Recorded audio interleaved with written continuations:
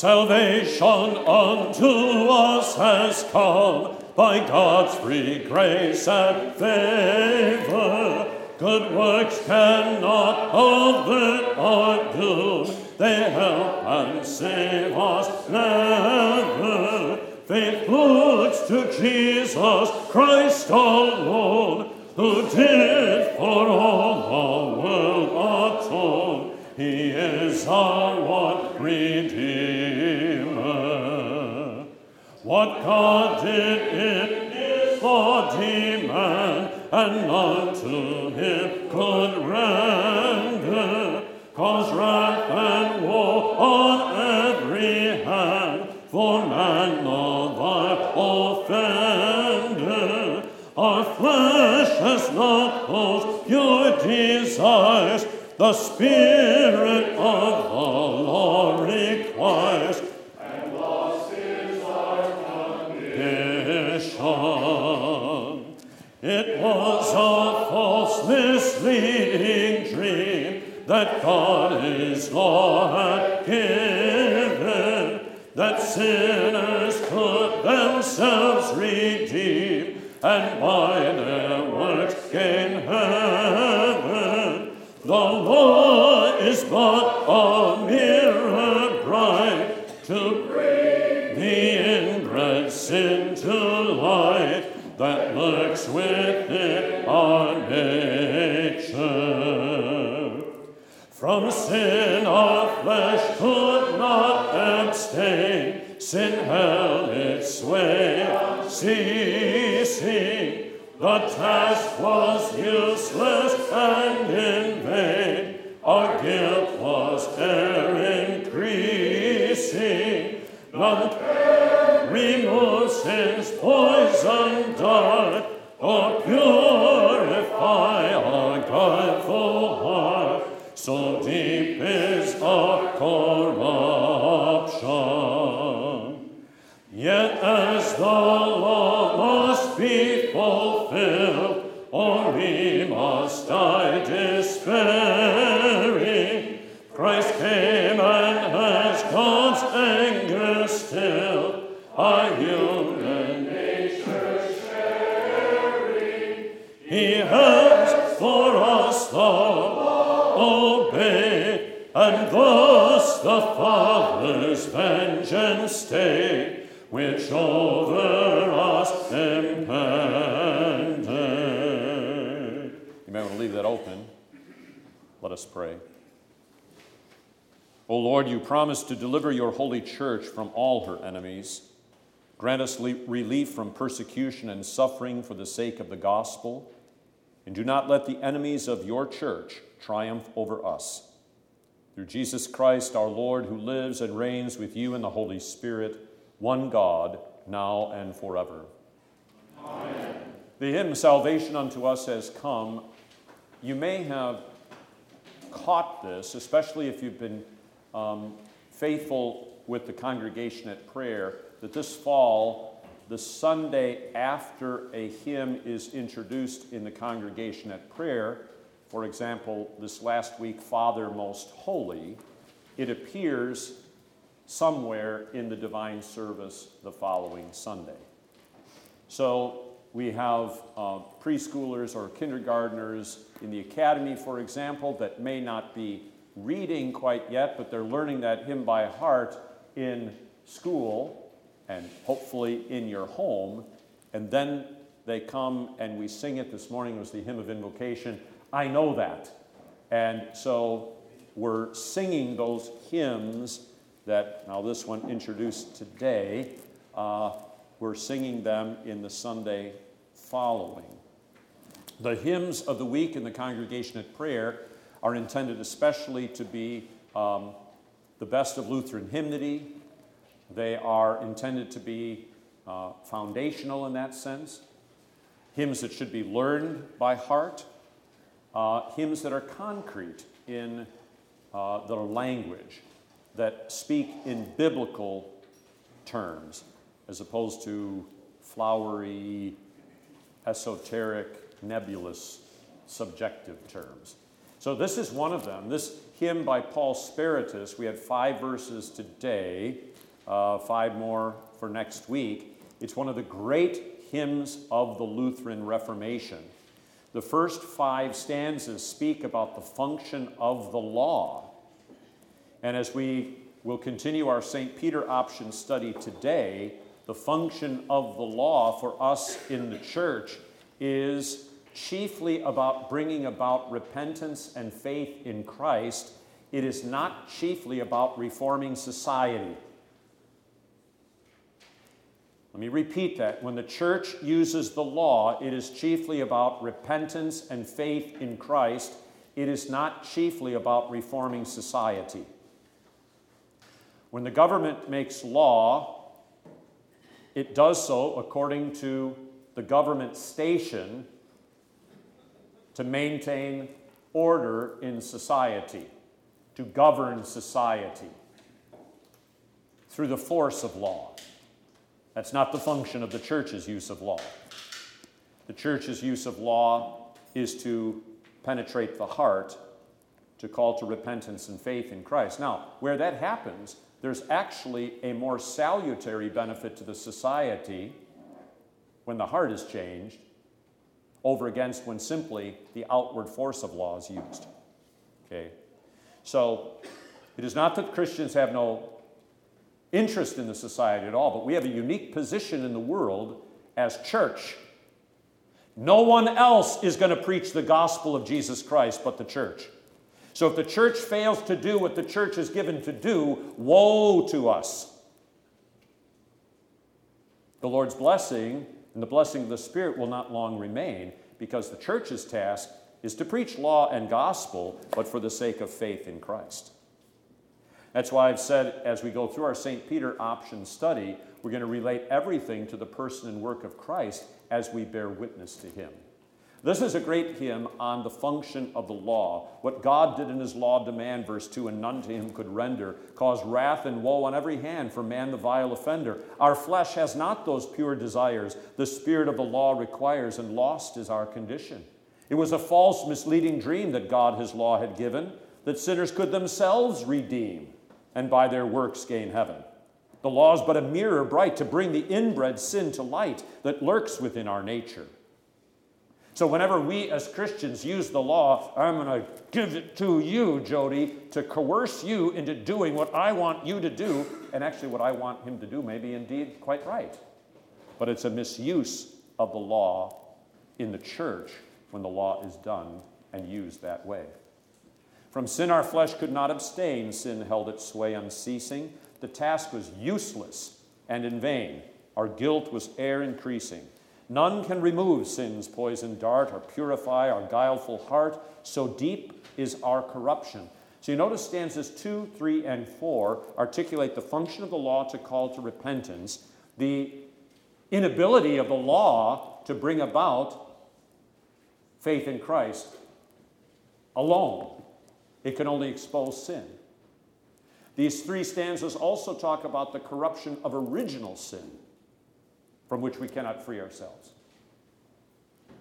So, what are we going to do? Well, so far, 2 through 4, 2, 3, and 4, there's no gospel there yet. There's no comfort there yet. So I had to go on at least to verse 5. Even though the comfort was announced, what the theme of the hymn, salvation unto us has come by God's free grace, that's what this hymn is about, even when it's talking about the law, the function of the law to lead us to the gospel. So verse 5 says, yet as the law must be fulfilled, or we must die despairing, Christ came and has God's anger stilled, our human nature sharing. He has for us those wonderful words, for us he lived, for us he died, for us he rose from the dead. He has for us the law obeyed, and thus the Father's vengeance stayed, which over us impended. So we'll sing the remaining verses in the weeks, in next week, as we look forward to the celebration of this very distinction of law and gospel on Reformation Sunday. In the congregation at prayer, Psalm 129, the notes commemorating the Lord's deliverance of his people from oppression. And what I found so very interesting about that psalm, and it ties into the themes in the readings for this morning, the 20th Sunday after Trinity, is that in the Old Testament history, so much of the oppression she was enduring, she brought upon herself. During the period of the Judges, for example, that entire period, they would be brought to repentance and renewed faith in the Lord, then they'd go astray. And then the Lord would raise up the Midianites, and the Midianites would oppress them. Why? It was their own fault. It was their own sin that brought that about. Okay? And then Gideon was raised up, and he was a total weakling spiritually. He had no strength of faith, but the Lord used him to be a redeemer of God's people against the Midianites, even though they had been raised up as a form of judgment against the impenitence and unbelief. So as we look as you pray Psalm 129 for the week, you can think of that. And I also think about it in our own times. Don't think for a moment that the church is not being chastened by the Lord through the things that the church is suffering under at the hands of a culture that is filled with wickedness and unbelief and disorder. For churches for decades have failed to catechize and teach. So our own failure to catechize and teach has weakened the church and her members and not given us a clear voice and witness to the society and culture around us. It's interesting how during periods of the most intense persecution in the church's history is when not only she was renewed in catechesis, the study of God's Word, but her witness to the world became the clearest. Okay? Whether it was in more recent times, the Soviet era, we heard about the valiant confession of Christians during that period, or in the ancient world. It's counterintuitive, isn't it? And by that I mean you'd think that the church would do better in thriving times and not so well in difficult times. But the opposite ends up being the case. Which then is, on the one hand, a call to humble repentance, that we might renew our study of the gospel and the sacred scriptures. And on the other hand, know that God intends to work through the things that we suffer, even in the society and culture, for his good. So Psalm 129 gets at a lot of those things. Unfortunately, it's one of those psalms that was not in LW. So, too combative, I suppose. The verse for the week is Isaiah 7:14. Why? Because this week we go into the second article of the Creed. It's our first of 2 weeks on the second article, the person and work of the Son of God, our Savior. So we have the promise of the virgin birth. The Lord will give you a sign. Behold, the virgin shall conceive and bear a son, and shall call his name Emmanuel, which means God with us. The prayer that I used at the beginning of Bible class is a prayer on Psalm 129. The second article of the Creed, and there is an extended prayer on the second article on the backside. The narratives for the week. There's no school on Monday, but Monday is St. Luke, the evangelist, who accompanied the Apostle Paul on a lot of his missionary journeys, and who not only wrote the Gospel according to St. Luke, but his second volume was the Acts of the Apostles, where Jesus' ministry continued in the ministry of the apostles. So that is, those two readings for tomorrow are actually readings appointed for St. Luke the evangelist. And then we will continue in our biblical narratives on the Old Testament leading up to, we're now in the divided kingdom, leading up to the Babylonian captivity. So that's the congregation at prayer for the week. I'd like you to turn to 1 Peter chapter 1. And if you're If you're paying attention to the green outline of the basic themes that we'll be covering, we're on number 2, beginning today, encouragement for Christians dispersed in a world of darkness. And if you flip over the back side, you also have the baptismal doxology. Can we pray that together here at the outset?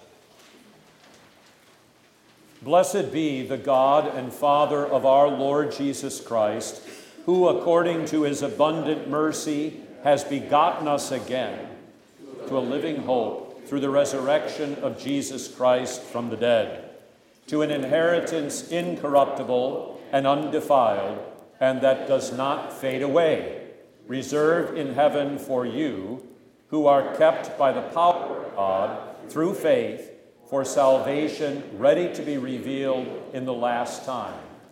In this you greatly rejoice, though now for a little while, if need be, you have been grieved by various trials, that the genuineness of your faith, being much more precious than gold that perishes, though it is tested by fire, may be found to praise, honor, and glory at the revelation of Jesus Christ, whom having not seen you love, though now you do not see him, yet believing you rejoice with joy inexpressible and full of glory, receiving the end of your faith, the salvation of your souls. Glory be to the Father, and to the Son, and to the Holy Spirit, as it was in the beginning, is now, and will be forever. Amen. Encouragement for Christians dispersed in a world of darkness. If one takes seriously the words of the Apostle Peter in this baptismal doxology, you get the impression that Christians lived in the first century with a greater degree of joy, hope, and optimism than we do in our age. And I think in so many ways that is true. Let me highlight one of the major differences between our age and the first century. In our age, there are ostensibly tens of millions of Christians throughout the entire world, on every continent. Well, I think there's got to be at least 1 or 2 Christians on Antarctica. But every continent of the world has Christians. In contrast to that, the first century, in 33 AD, when Jesus was crucified, there were only enough Christians to be in the upper room in Jerusalem on the day of Pentecost. That's it. Well, there would have been believers scattered about still in Galilee and Judea who had come to believe that Jesus of Nazareth was Messiah, but they had no pastors, they had no church buildings, they had no congregations. What a contrast, huh? Not only that, but a difference in our age versus their age. In their age, after 33 AD, Christianity was an unrecognized, and if you're not recognized, if you're unofficial, you are technically and legally an illegal religion in the empire. Now, there's places in our world today where Christianity is illegal. But in the first century, it had no legal standing whatsoever. None. So you had this small band of Christians, mostly in Palestine, which in the Roman times, that was the armpit of the empire in the view of Rome. Because of the Jews' presence there, and they were a continuous thorn in the side. That's why for Pontius Pilate to be sent there, can't you send me anywhere else but Palestine? Because it was such a problem ruling over the Jews in that area. But think about that amazing difference. Jesus, when he ascends into heaven, says, "Go and make disciples of all nations." Are you kidding me? Teaching them to observe all things that I have commanded you. Are you kidding me? That is an utterly impossible task in the face of a government that considered you illegitimate. And not only that, but legitimate religions, legitimate in terms of, having government sanction, legitimate religions hated you and wanted to destroy you. In the face of this, the Apostle Peter and Paul are encouraging hope, joy, confidence not in themselves, but in the word of the Lord. And that confidence is just why at the center of this baptismal doxology, if I were to ask you what is at the center of its strength, of this hope and of the song of praise, what would you say? There is one word, or you could have it as a part of a phrase, one thing that is the source of eternal optimism for the church, according to this baptismal doxology. What is it?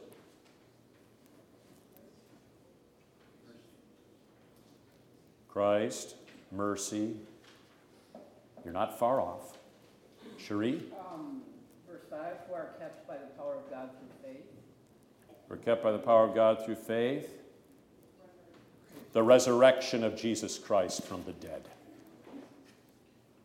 It is the resurrection of Jesus Christ from the dead. St. Paul says on the resurrection of Christ from the dead, hang all of our theology. If Christ is not risen, you're dead and you're still in your sins. And there's no hope. But because he lives, the church will live. I will build my church, and the gates of hell shall not prevail against her. Though she die, yet she lives. Okay? Jesus' resurrection from the dead was the incarnation, the enfleshment of the gospel of his suffering and death for the forgiveness of sins. That's what, it wasn't as if it was just something that happened apart from the cross. His resurrection from the dead is the proclamation concretely of that victory over death. You can't destroy me, Satan. The gates of hell cannot prevail against the church because the church is the body of Christ risen from the dead. That's it. Okay? And this is what you see then in the likes of Stephen, the first martyr.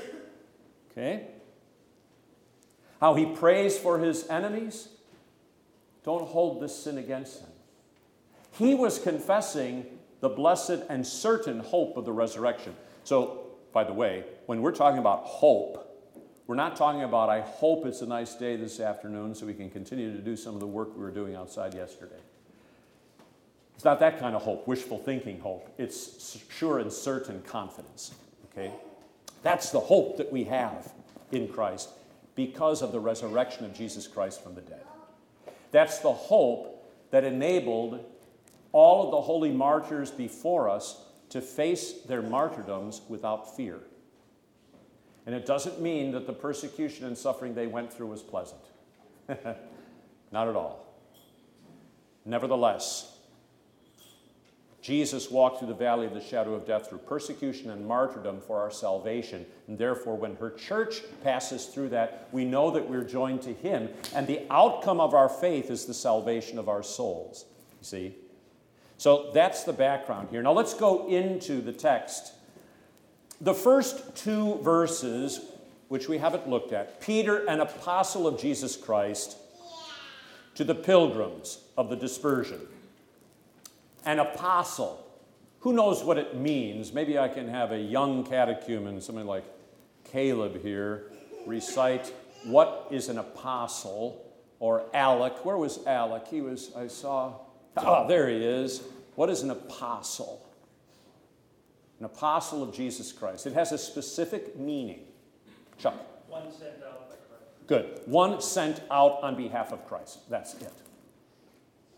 You're going to let an 85-year-old man show you up? Hey. Well, he did.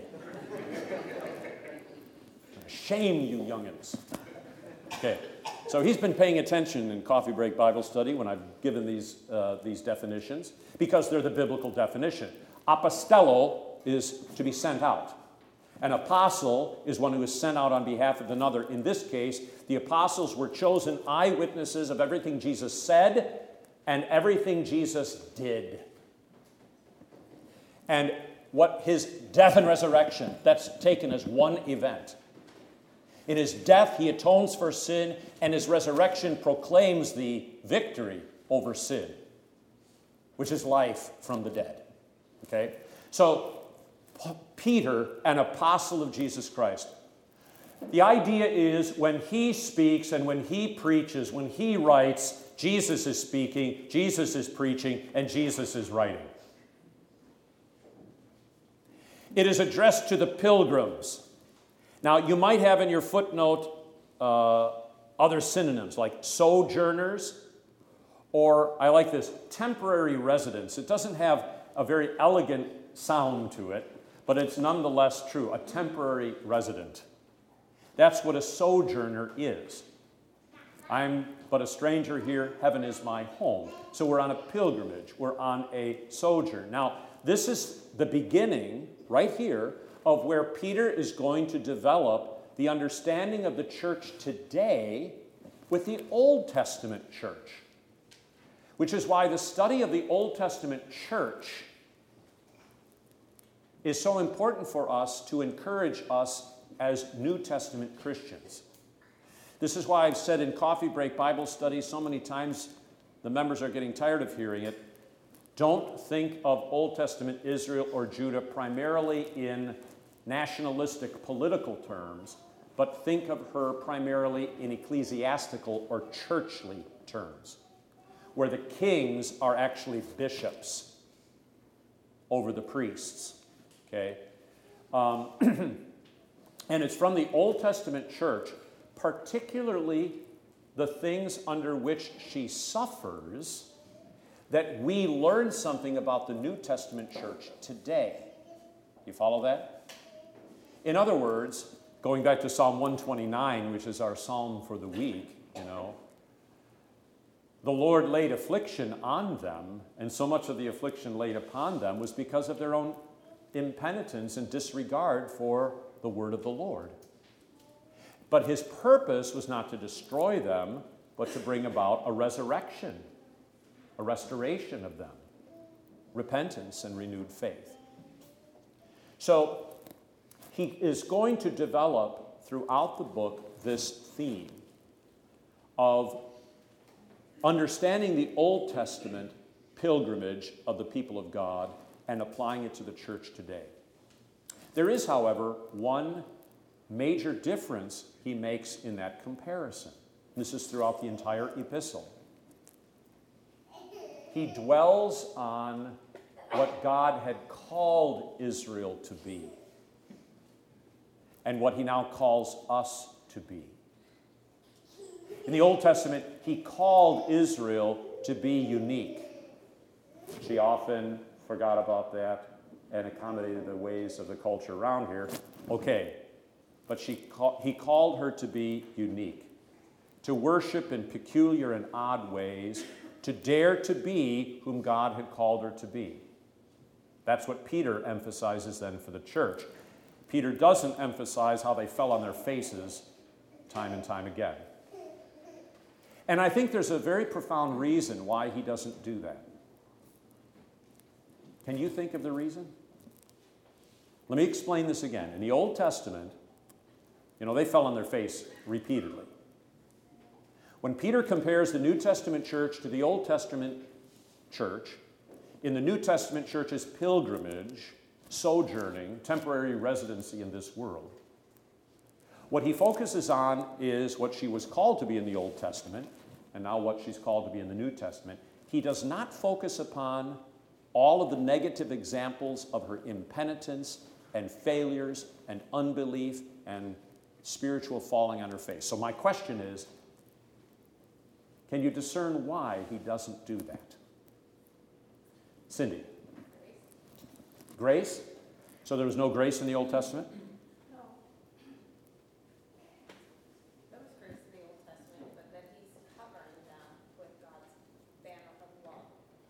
So Peter's covering the Old Testament with his banner of love? With Christ's love. With Christ's love? Susan. Because it is our eyes on Jesus instead of our eyes on ourselves, on our failures, that Jesus is what makes us into new people. That is part of it. The eyes of faith on Jesus rather than on ourselves. Julie. Because Peter experienced the falling on his face over and over in his life with Christ, and Jesus gave him and his hope and everything that he was because Jesus death and resurrection. Okay, well, this is a true statement. Jesus himself fell on his face over and over again. Or Peter did, sorry. Sorry. I'm glad you're listening. Just checking. Okay? Peter fell on his face over and over. That's true. There's one key thing yet you're not saying. Yes, Wally? Would Peter be more concerned about calling the traditions of the church as far as the Old Testament connecting with the New Testament and saying what it is, not what it isn't, and telling Let's express what the church is and not what it isn't. Yes, that's true. with the tradition of it? And the tradition of, okay. God said something about the Old Testament church that he doesn't say about the New Testament church. The Old Testament church would come to an end, but not the New Testament church. And those of the Old Testament would be part of the New Testament. Okay? No longer shall they say, know the Lord, for they all shall know me, from the least of them to the greatest of them, says the Lord, for I will forgive their iniquity and their sin I will remember no more. The point that I'm making here, I will build my church, Jesus said, and the gates of hell will not prevail against it.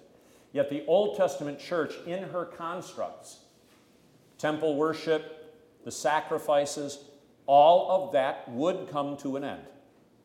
Absolutely. But there's one sacrifice that avails forever, to which those other sacrifices pointed.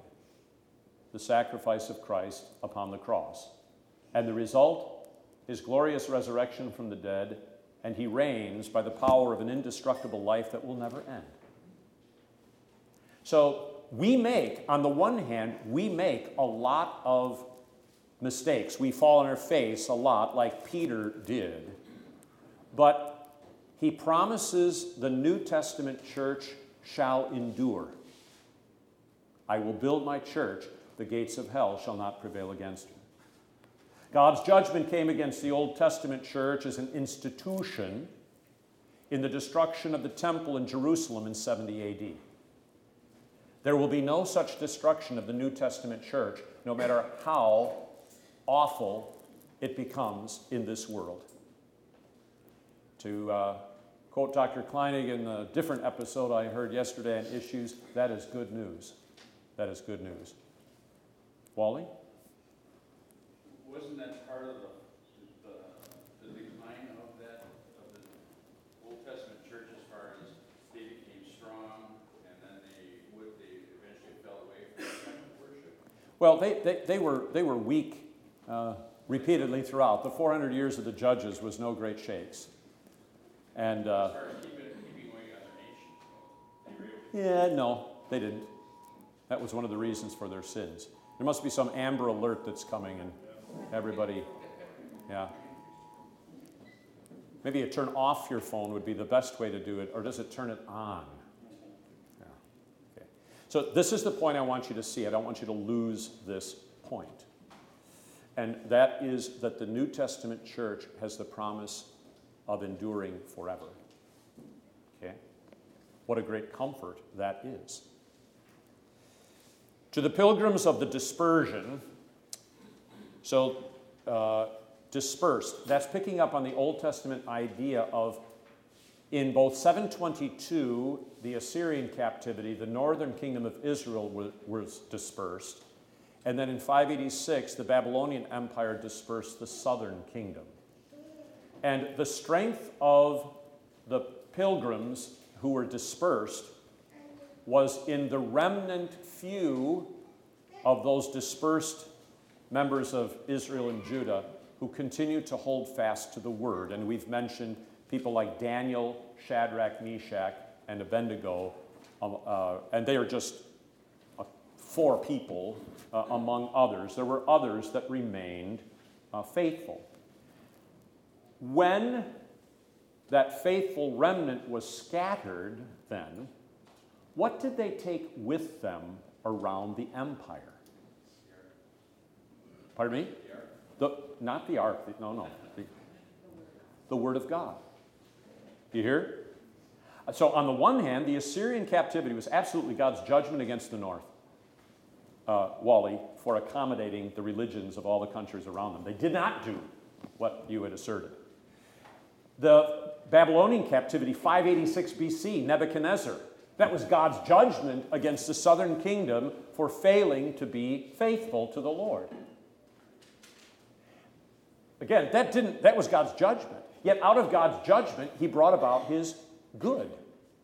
The scattering of the dispersed faithful, because of that judgment of God in those 2 captivities, meant that the word of God was carried away in those places of captivity as well.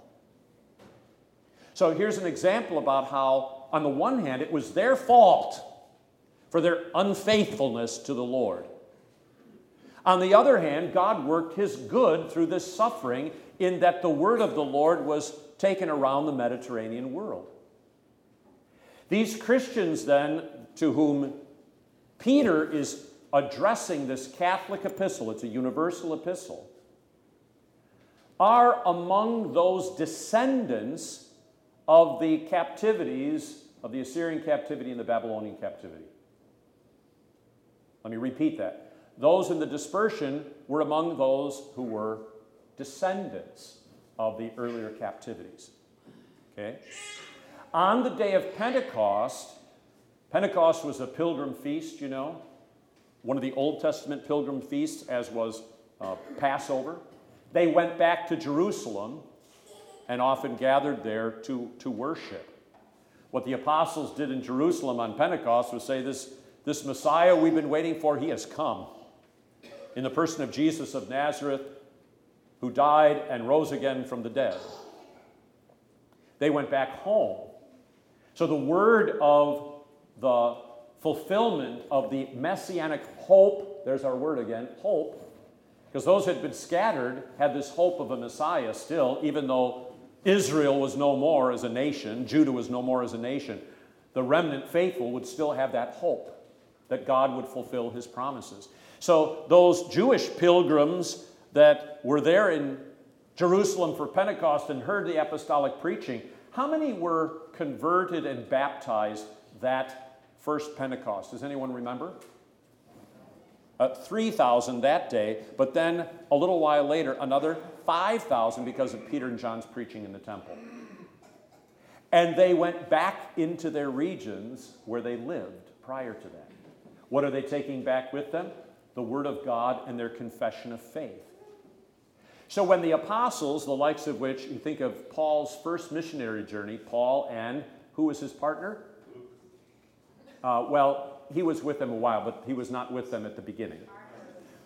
Paul and Barnabas on the first missionary journey, island of Cyprus, then Asia Minor, which is present-day Turkey. And they took John Mark with them, Barnabas' cousin, but he got chicken-livered, so to speak. And when they got over onto the continent in Asia and the threat of disease, COVID-19 was present, so I can't do this. And he went back to Jerusalem. That made Paul irritated. I never want to take Mark again.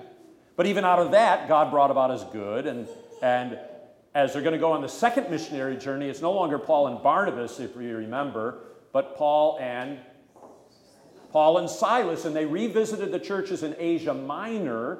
And Barnabas said, fine, I'll take John Mark and I'll go to Cyprus. That was his, okay? So you had this little, it's in Luke describes it in Acts, no little contention, I'm not going to take Lesage. Are you kidding me?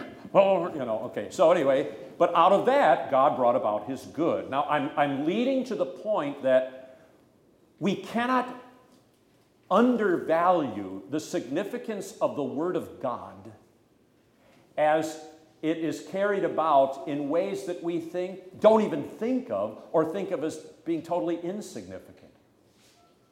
Those who had been in Jerusalem, 3,000 on Pentecost, a number of those were part of the 5,000, would be also added to it 5,000 later, 8,000, a good percentage of those, and others, they're going back to their place of origin, and they're carrying with it the Word of God. So when the apostles, like Paul and Barnabas in the first missionary journey, Paul and Silas in the second missionary journey, along with Timothy and Titus and Luke, it is not as if nobody's heard nothing about Jesus of Nazareth, because many of those people in the synagogues of the Jews in those territories did in fact hear of Jesus and the events that had gone on in Jerusalem. And the apostles preach on that as well. So it's repeated over and over and over again how the Word of God is preached and has free course and is preached to the joy and edifying of Christ's holy people. And it's carried off into these foreign lands. It doesn't remain in Jerusalem. And God accomplished that through persecution and suffering. And in the case of the Old Testament dispersion, his own judgment against them. Okay? So this is important then.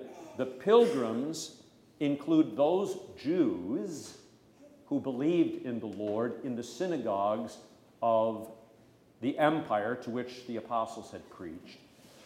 But it also includes, and Peter wants to use this kind of metaphorically, not only literal dispersed Jews, but he wants to refer to the Gentile Christians also as sojourners and pilgrims. So there's a newly constituted Israel, if you will. The newly constituted Israel is made up of many who had been descendants by blood of Abraham, Isaac, and Jacob, and had been scattered about. But it also includes those who were Greeks, Gentiles, who came to know and believe by the grace of God that Jesus of Nazareth, the Messiah of the Jews, was also the Messiah of all people. St. Paul says in Galatians, those who are of faith are the true sons of Abraham. In the Old Testament, the emphasis upon blood connection to Abraham, but also faith. Abraham believed and he was accounted righteous. But there was a heavy emphasis on blood relation. In fact, if you were a Gentile, Steve, and you wanted to be part of Israel in the Old Testament, and you were some Gentile, what did you have to become? You have to become circumcised and become a Jew. That's right. Now we become Jews, so to speak, or children of Abraham by faith in Christ, and we are baptized into Christ. Whether Jew or Greek, whether slave or free, Jew or Gentile. Okay? So you see how he expands the concept, and he does it throughout the entire epistle of sojourning pilgrims. Does it include some of those Old Testament believers who had been scattered and have now come to confess that Jesus is the Christ? Yes. But it also includes the Greeks, the Gentiles, who by faith and their baptism into Christ have been made one people. And Paul will talk about this in the book of Ephesians. One Lord, one faith, one God and Father of us all, one baptism, he says there. Okay? So what Peter does in his epistle is he stretches this out, this understanding of pilgrim people. And it includes both Jewish believers and Gentile believers. Then he says, in Pontus, Galatia, Cappadocia, Asia, Bithynia. He is especially highlighting in that verse the areas where the first Gentile Christians came into the church during the missionary journeys of Paul and Barnabas, and then Paul and Silas. So here you've got an apostle who is writing to Christians who became Christians through the ministry of a different apostle. Because there's really only one apostolic doctrine. Okay. Paul referred to Peter, and Peter referred to Paul. And this area is what is especially present-day Turkey, what's sometimes referred to as Asia Minor. But it is a Catholic epistle, which means universal, for it is intended not merely for a church in one location, like Sussex or Corinth, but it is intended for the church at large. So the entire church is to see herself as a pilgrim people, Jew and Gentile alike. Now, the challenges of the first century Christians in Pontus, Galatia, Cappadocia, Asia, and Bithynia, what were they? Well, I mentioned one at the outset. And I think, just pause to think about the miracle of the church's existence in the context of a handful of believers in Palestine, and they were Jews, the least regarded people of the empire, none of them actual citizens of the empire, just residents. You know, later on you hear about Paul, Saul of Tarsus, being a citizen. He was born into that citizenship because of his father. But the average Jew, certainly those from Nazareth and Galilee, they were not citizens of the Roman Empire. They didn't have the same rights. Do you feel like you have lost your rights as a Christian? Well, you haven't begun to lose your rights compared to their loss of rights. But this idea of a handful of believers, and out of that, Christ builds his church. An amazing thing. Okay. The ancient culture in which these Christians and early church lived, there are similarities and there are differences to our age. Among the similarities is the paganism of the day, the worship of the host of heaven, the worship of Mother Earth. There was even, dare I say, in the emperor worship, which was a little less prevalent in Asia Minor, and it was more prevalent the closer you got to Rome, if you went Macedonia, northern Greece, and so forth, where there was the worship of political rulers. Now, thankfully, we don't have any worship of political rulers today. Thankfully, none of us put our faith in who is elected to office. I'm being facetious, deliberately. For us as Christians, we pray for the civil authorities, but we don't pray to the civil authorities. We worship Christ. We don't worship the civil authorities. We go to baseball games, but we don't worship the Chicago Cubs or the Milwaukee Brewers. Okay? There is only one whom we worship as Christians. But I think there is such a tendency for us to think of the ancient world and look at it and say, we have nothing in common with them at all. But the emperor worship of the ancient world is not unrelated to placing all of our hope and confidence in political structures and political rulers and civil laws today. Okay. And here again, Daniel gives us a great example of the proper balance. He absolutely prayed for Nebuchadnezzar. He absolutely prayed for Darius. He absolutely served faithfully in the court of both of those kings. But he absolutely did not bend the knee to the worship of them.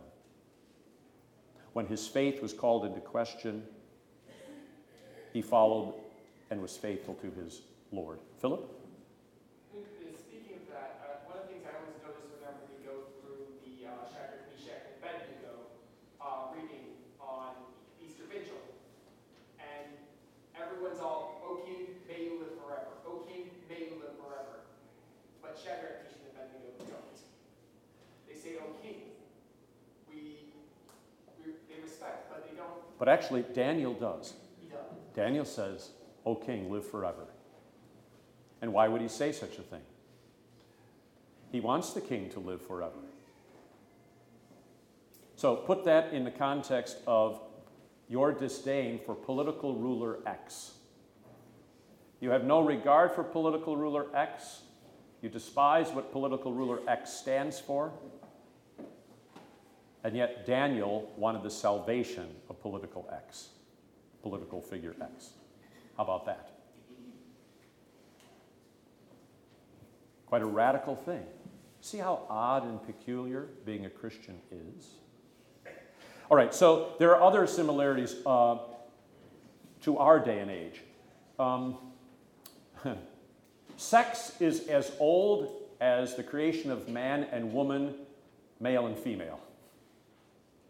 And the perversions of sexual order are as old as the fall into sin when Eve saw that the tree was beautiful and desirable, and she ate of its fruit. So to be governed by passions and covetous appetites and desires was part of that ancient world. The bathhouses of Greece and so forth were also part of the, great is Artemis of the Ephesians in Ephesus. So a lot of it takes on different form today, but it's just the recasting of the same kinds of things. There wasn't online pornography in those days because the computer and the internet didn't exist. But there absolutely were houses of prostitution and the opportunities to engage in the lusts and the appetites of the flesh. It's one of the major things that Paul had to deal with in Corinth, where in dealing with the Corinthians there,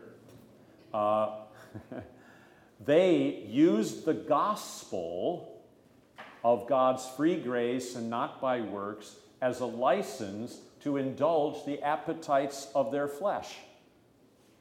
Dear friends, we're seeing the same thing in the church today across the board, where in the name of free forgiveness for Jesus' sake, we embrace every kind of lifestyle imaginable. And to object to any kind of lifestyle imaginable is judgmental and an offense against the gospel. Well, that's patently false. However, people in the church are doing that sort of thing, and it's extremely destructive. So it's amazing to me how similar, it's just dressed up a bit differently, but when you really dig into it, it ends up being the same kinds of things that we have today. Okay? The problem of persecution in the ancient world and the deep-seated spiritual problems which are parallel to the challenges of the church today and Christians today. There is truly nothing new under the sun. And so, while you don't have to necessarily know everything about every aberrant teaching today, what you are called to is to study the Scriptures. And so, looking at the book of Acts, looking at the epistles of the apostles, looking at the life of Jesus, looking at his preaching and his ministry, and to see those connections to the world in which we live today. So this follows along the theme. The more we are expert at Christ, the more we are experts at the Word of God, the more we will be able to cope with and rightly discern what we're experiencing in the world today and how to deal with it. Let me pause at this point under number A to see if you have any comments or questions. We got about 4 minutes remaining. Anybody at all? Randy? No. Okay. Well, it's just a comment, not so much a question. I'm still dwelling on the idea, or just the thought of no human king or ruler ever is perfect or free of sin. And when you make comments earlier of aligning with this, aligning with that, the interesting question for the Christian is how do you navigate the interval between despair and hope in what it is that we live in on a day-to-day basis in politics and what it is that the world is doing, knowing full well there's always going to be imperfection, but nevertheless. Yeah, I think, so his question, how do you navigate between despair and hope in the political arena in the left-hand kingdom? And I think it's there's a danger that I know is going to come, that we'll have to guard against in this St. Peter option study. And the danger is this: since I'm but a stranger here, heaven is my home, our hope is in Christ and not in the princes of this world. Since the church's main calling is not to reform society, therefore, here's the danger, I will disengage with society. But what Peter's going to hold up is faith in Christ.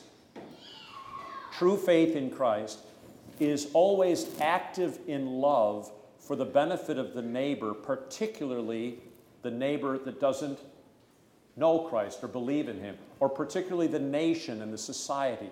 So it is a denial of one's faith and hope in Christ not to continue to be engaged in the world for what is good out of love for the neighbor and out of love for Christ. Okay?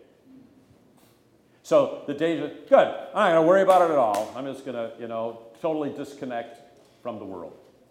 Verla, you had your... Fixing our eyes on Jesus, the author and perfecter of faith, is what I was thinking was an answer to what Randy had. Yeah, well, and it's true. Fix our eyes upon Jesus, the author and finisher of our faith. But Satan is a very clever guy. Did you know that? In fact, Satan is a brilliant theologian. Okay? He is, because he takes elements of truth that are absolute truth, then he twists them to his own end. Okay? So when we gather together the next time, so keep this sheet. If you take it home with you, put it in your Bible, but bring your Bible back. How does Peter address the persecuted Christians of the first century? And I'm going to take you, show a couple of passages throughout 1 Peter, especially in addressing that question, even as we go through the 6 points that I've raised there more specifically. Now, under this lesson, we have Psalm 43, and I'm going to share Psalm 43 with you. It's only 5 verses long. I'm going to read it from the New King James. And imagine the church in the midst of persecution and suffering. Vindicate me, O God, and plead my cause against an ungodly nation. O deliver me from the deceitful and unjust man. For you are the God of my strength. Why do you cast me off? Why do I go mourning because of the oppression of the enemy? Look at in those first 2 verses, even these rhetorical questions at the end, how it captures how we so often feel in the world today as Christians. Oh, send out your light and your truth. Let them lead me. Let them, your light and your truth, bring me to your holy hill and to your tabernacle. Then I will go to the altar of God, to God my exceeding joy. And on the harp I will praise you, O God my God. So God is my exceeding joy. Why are you cast down, O my soul? Why are you disquieted within me? Hope in God. So he is my joy, and he is my hope. For I shall yet praise him, the help of my countenance and my God. So if we're going to talk about the St. Peter option in contrast to the Benedict option, now the Benedict option, monasteries, they paid a lot of attention to praying the Psalms. I fear we pray the Psalms, but we don't pray the Psalms understanding that they speak precisely to our times. And then the hymn I suggested for this week, To God the Holy Spirit Let Us Pray, as it speaks about being on a pilgrimage through this vale of tears. And picking up on your point from Hebrews, Verla, in this hymn, teach us Jesus Christ to know aright, that with hearts united we love each other, every stranger, sister, and brother. Lord, have mercy. Great hymn for the St. Peter option. The grace of our Lord Jesus Christ be with you all.